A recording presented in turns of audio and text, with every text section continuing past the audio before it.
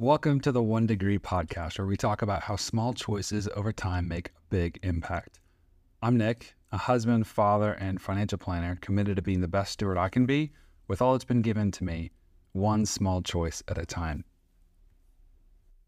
I'd like to tell you a story. In 1979, a group of 257 people left New Zealand on a sightseeing flight to the Antarctic. The pilots, while very experienced, were unaware of the 2-degree error in their flight plan. They set out for the 1,500-mile trip without realizing that they were on a direct collision course with Mount Erebus, an active volcano that rose from the frozen tundra to a height of more than 12,000 feet. Tragically, all 257 people died, and it was over 30 years before a New Zealand aircraft would ever attempt a trip like that again. So this tragedy can teach us a lot, right? But my take on this is the importance of a single degree of direction. 1 degree changes matter for better and for worse, because the quality of your life is built on the quality of your decisions.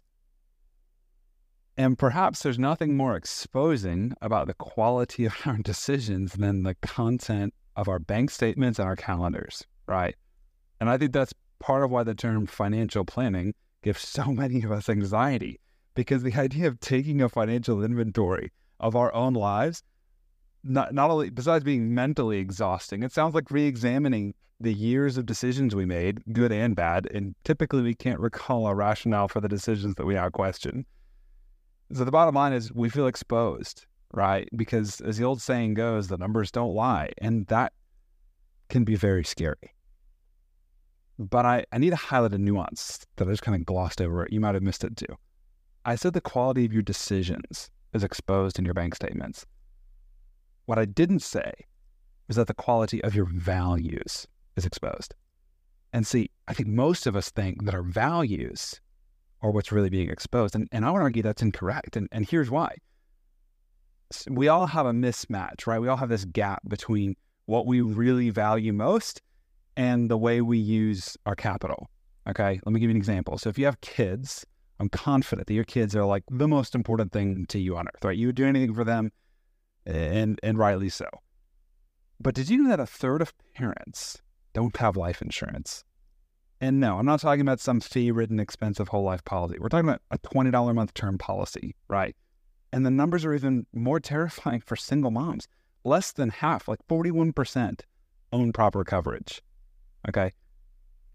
Second point, have you ever taken the time to get a will or an estate document package put together, naming a guardian for your kids if something tragic were to happen to you and your spouse, or you if you're a single parent without joint custody? What's going to happen to your kids? According to the American Bar Association, only about 50% of parents can say yes to that question. Okay, now these are hard questions, Nick. Golly, what's the point? Just trying to rail on us today. No. Let me ask you a soft question, okay? I bet you spent at least $50 on your kids last month. Okay, clothes, shoes, food, games, toys, school supplies, birthday parties, it's right, of course. And because you love them, you do it again in a heartbeat. So why is there a disconnect between spending money on my kids versus spending money on behalf of my kids? Because isn't that who the life insurance or estate planning documents are for? And if you'd admit you'd be willing to spend the money on behalf of them, then I'd submit that the reason you're not goes back to, well, it's overwhelming, right? Where do I even start? How deep do I have to go? That goes back to the bank statement thing where it just, I don't want to dive back into 20 years of my history, right? But getting back to my original point about 1 degree mattering for better or for worse, here's my suggestion.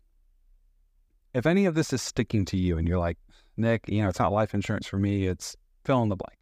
And it could be anything, right? It could be calling your mom or buying flowers for your wife. If there's an area of your life that needs attention, write it down on a sticky note and put it somewhere you're likely to see it every day. Because I get it. Maybe you don't have time or bandwidth to handle it today, tomorrow, or even this week.